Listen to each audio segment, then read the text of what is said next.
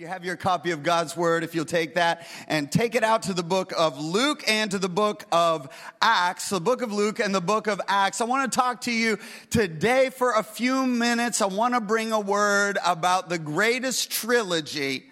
The greatest trilogy. Now we're going to take a little vote in the house, and this is going to be official scientific research. So if you're joining us online, I want you to be ready for this. Maybe you're watching on YouTube on your television set. That's my favorite way to engage. It's just on the big screen there. But if you'll grab your device, because I'm going to need you to vote. And I'm going to throw out 4 different trilogies, and you guys are going to vote. This is going to be a scientific poll on the greatest trilogy ever. And I'm going to be able to discern a lot about who I'm preaching for based on, you say, Pastor, where did the 4 come from? They came from me. Okay? You say, Pastor, there's one that's not on that list. You don't get to vote on one that's not on the list because I picked the 4 that are going on the list. These are the top 4. You don't get a vote in that. All right? And so you're not voting, but I'm just curious. I'm just going to unveil them here. Where are my original Star Wars fans? Original Star Wars fans.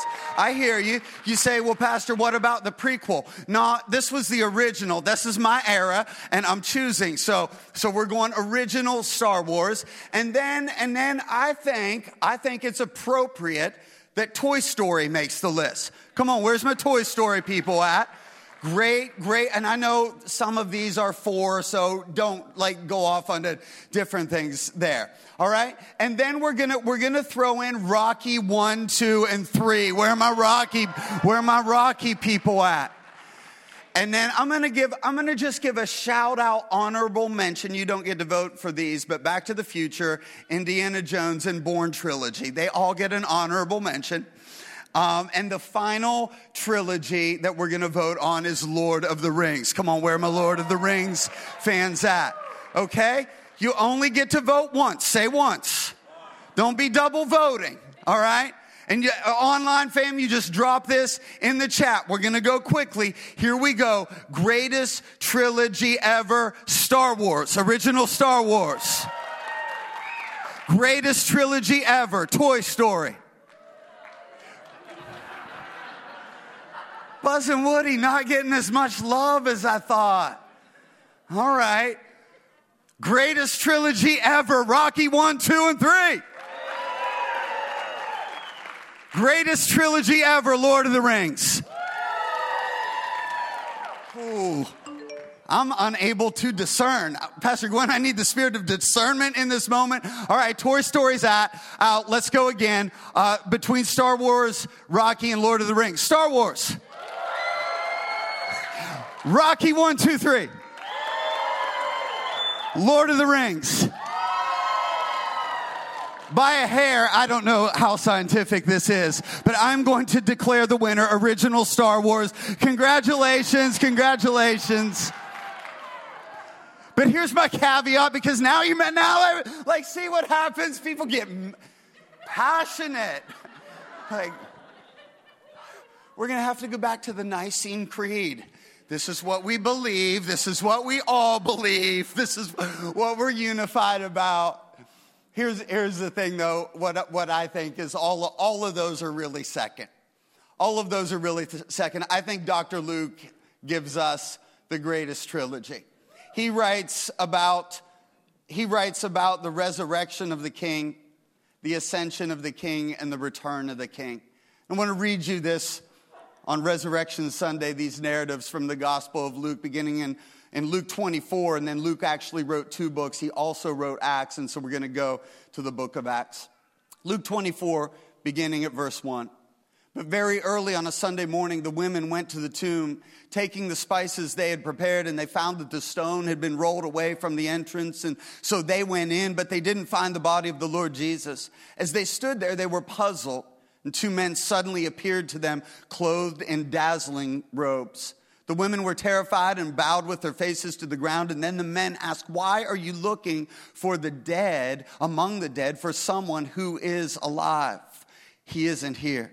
He's risen from the dead. Remember what he told you back in Galilee, that the Son of Man must be betrayed into the hands of sinful men and be crucified, and that he would rise again on the 3rd day."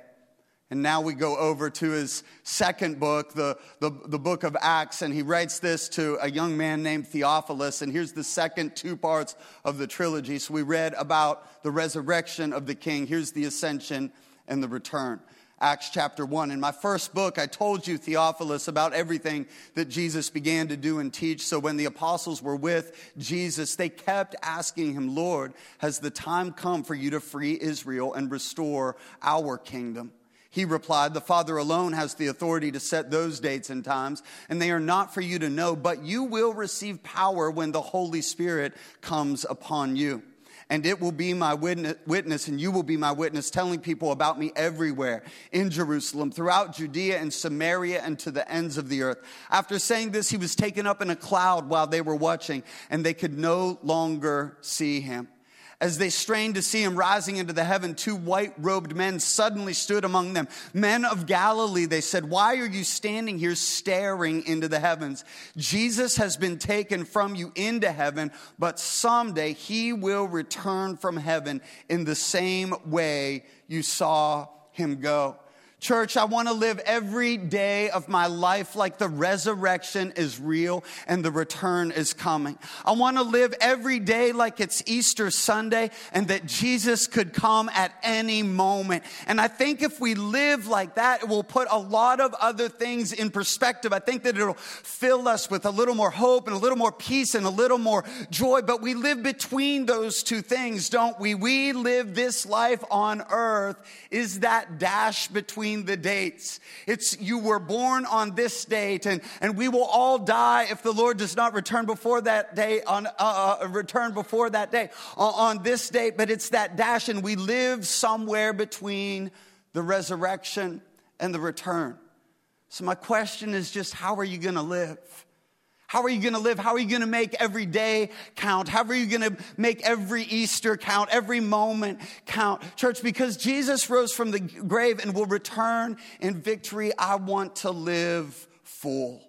I want to live full. I don't know how many of you got an Easter basket this morning. How many, just wave at me. How many of you got an Easter basket? Nobody got you an Easter basket? Okay, here's what we're going to do. Once we leave this service, we're all going to go over to Big Lots at the Concord location, and you all just treat yourself, okay? You treat yourself to an Easter basket. But I don't know, like where my chocolate people, or dark chocolate, or white chocolate. I like white chocolate, or chocolate and peanut butter, chocolate and caramel. It's all basically centered around chocolate, right? But I don't know if you've ever gotten one of these bunnies. You know what I call this? This is, have you ever gotten one of these large bunnies? See, this is, I know it looks like a bunny, but this is actually a lie. It is, right? Like I thought about doing this. I thought about doing this live on stage, and then I realized that would probably not be a great visual for, because I know we got kids in the house, of Pastor Doug taking a sword and like beheading an Easter bunny on stage. That would be a memorable Easter. And so, kids, don't think of this as the Easter. Just don't think of this as the Easter that Pastor was walking around with. I know this is scarring you, but your parents will get you more candy afterwards. But what I want you to understand is this thing is such a lie. It's a lie, because can you see? Because can you see it's hollow. It's hollow. This reminds me of a lot of people in our world that they put a lot on, Easter. We all look good on Easter, and we try to dress up, and we want everybody to think everything's okay, and that our job's okay, and that our marriage is okay, and that everything's okay between me and Jesus. But if the truth is we're hollow. We're hollow. Maybe you've tried to fill yourself with a lot of things that the world has lied to you about. Maybe you found that the world is a lie, that when your sports team wins the Super Bowl, that'll fill you, or when you get the raise, that'll fill you, or when you have kids, that'll fill you, or when the kids go out of the house, that'll fill you, whatever it is. And can I just remind somebody today that it's a lie, it's hollow. The only thing that can fill you is Jesus. The only thing that can fill you with joy, the only thing that can fill you with peace. It's not toys, it's not candy, it's not anything, it's not the promotion, it's not the bigger house, it's only Jesus. It's only Jesus. I just wonder who this word is for this morning, that you would say, Pastor, I feel empty. And I've been trying to fill. But Pastor, if you cut me open this morning, I don't know that I'm filled with the right things. Church, I want to live full and I want to live free. You know, Jesus just didn't come halfway out of the grave. Jesus isn't like 80% alive. Jesus came all the way out of the grave, and Jesus is fully alive. And hear me, because Jesus is fully alive, you can be fully free. The Lord gave us our word of the year. We don't pick this thing out of a hat. We seek the Lord in prayer and we ask God, what word do you want to speak to our body for this year? And God said freedom. And I believe that for you.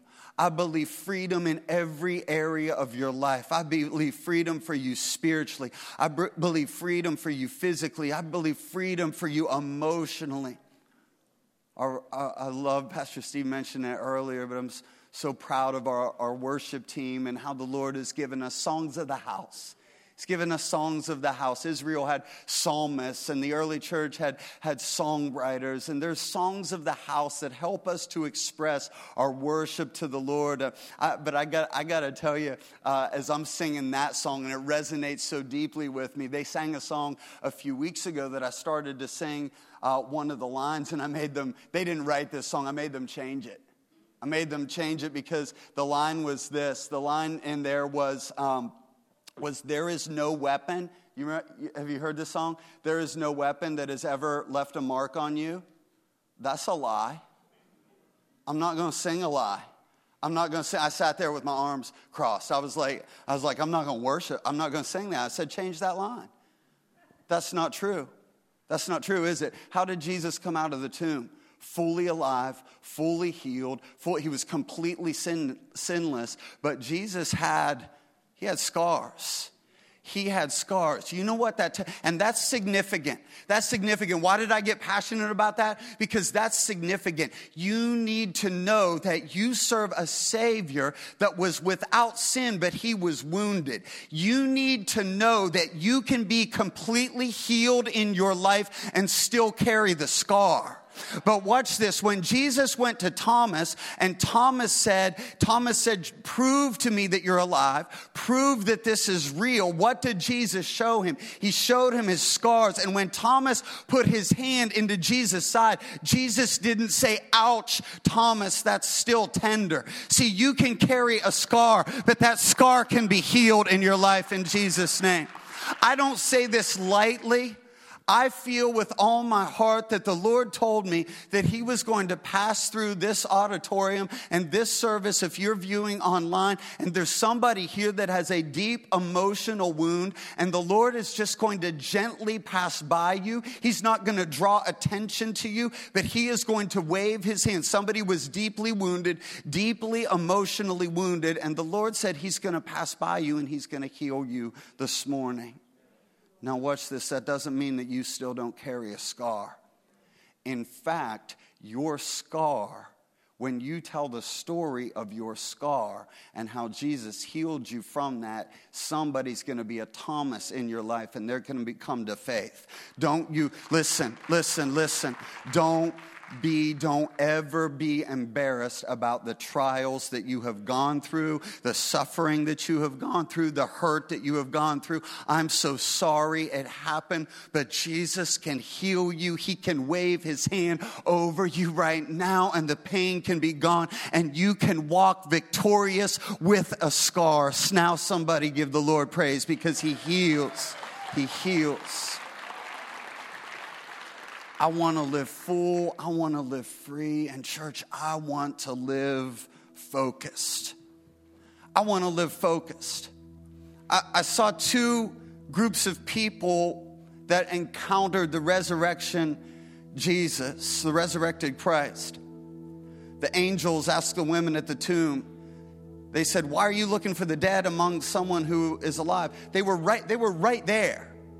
They were physically at the site of the resurrection, but they almost missed the resurrected Savior.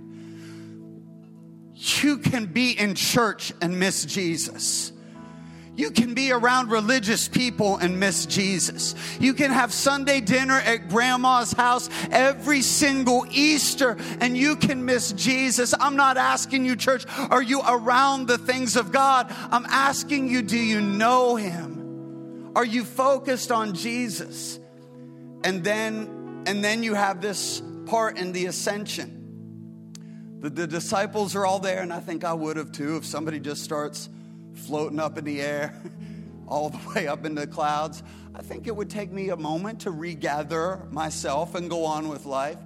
But they were all just staring. They were all just staring. And I wonder if it was the same two angels. I wonder if it was the same two angels that came down and said, "Why are you standing here staring?" See, what happened is they were focused on what was dead and what they'd lost instead of being focused on Jesus. I don't know about you, but it's so easy to get distracted. It's so easy to get feeling things vibrate in my pocket and they're not even vibrating, and kids and calls and beeps and texts. And it's so, like, I love these focus angels. I need those focus angels. I need these angels to show up every day and be like, no, you need to focus. I feel like we all need the message of these angels, because I'm telling you, there's all kinds of stuff out there, church, that would distract you from keeping your eyes on Jesus. Distract you from keeping focus on Jesus. See, the thing about, they are over there. I put my bunnies over here, but I put my binoculars. Y'all give Pastor Jams a hand. Thank you very much. I'm going to just slowly make my way over here because see, I love my balcony people. Y'all thought you could get away from Pastor this morning, but I got you. Come on, wave at me up there. I got you. See, what I love about, all my balcony people up there. Hey, I love this. What I love about this is that what I see through here is what I give my attention to and what I focus on. Your life in many ways will be a result of what you give your attention to and what you focus on. I'm not ignoring all the stuff. Church, there's a lot of junk. There's a lot of junk. There's a lot of stuff. I'm not pretending that it doesn't exist. I'm not saying it isn't important. I'm saying find me focused. Find me focused. I want to be focused on Jesus. I want to be focused on his resurrection. I want to be focused on his return. And I think that if we posture ourselves today where we live full of Jesus, where we allow Jesus to free us from all the things of the world, and do we say, Jesus, in the midst of everything we're walking through in our society, find me. I want to be focused on the cross. I want to be focused on Jesus. I want to be focused on his return. And if we focus on the right things, if we fill ourselves with the right things, the rest will follow. With heads bowed and eyes closed in this place. You say, Pastor, I'm not ready for his return. If I'm being honest, I'm not ready for his return. Pastor, I feel in some ways like I'm walking around, but I'm not awake. I feel like I'm just going through the motions, but I'm not alive. Oscar Wilde said this: to live is the rarest thing in the world. Most people exist. That is all. Jesus doesn't want you to exist. He wants you to live. He wants to breathe his breath of life into somebody today. And so if you're away from Jesus or don't know Jesus, can I introduce you to your true Father? Can I introduce you to the resurrected one who will come into your life, breathe his breath of life into your lungs so that you can truly live wide awake to the love of God and fully alive to your purpose, with heads bowed and eyes closed? If you're joining online, I'm going to count to 3. I just want you to raise your hand. It's nothing magical about raising your hand. It's just a symbol to the Lord of just saying, that's me. I want to make that commitment. It's just an outward declaration that you want to give your life to Jesus or rededicate your life to Jesus. So you would say, Pastor, I feel empty. I feel empty. I don't want to try to fill my life with all this other things, money and fame or followers or whatever it is. I want to be filled with Jesus today. If that's you, today is your day and this is your moment. 1, 2, 3. Come on, hands up. I got you. I got you. Pastor, for the first time, or I want to rededicate my life. I got you. I got you. You can put your hands down. Church, let's all pray this prayer together in victory. Say, Jesus, I come to the cross and ask you to forgive me. Come into my life. Come into my heart so that I can live wide awake to the love of God and fully alive to his purpose. In Jesus' name. One more time, let's stand, church. Come on, can we celebrate those who went from death to life today? And let's get ready for his return.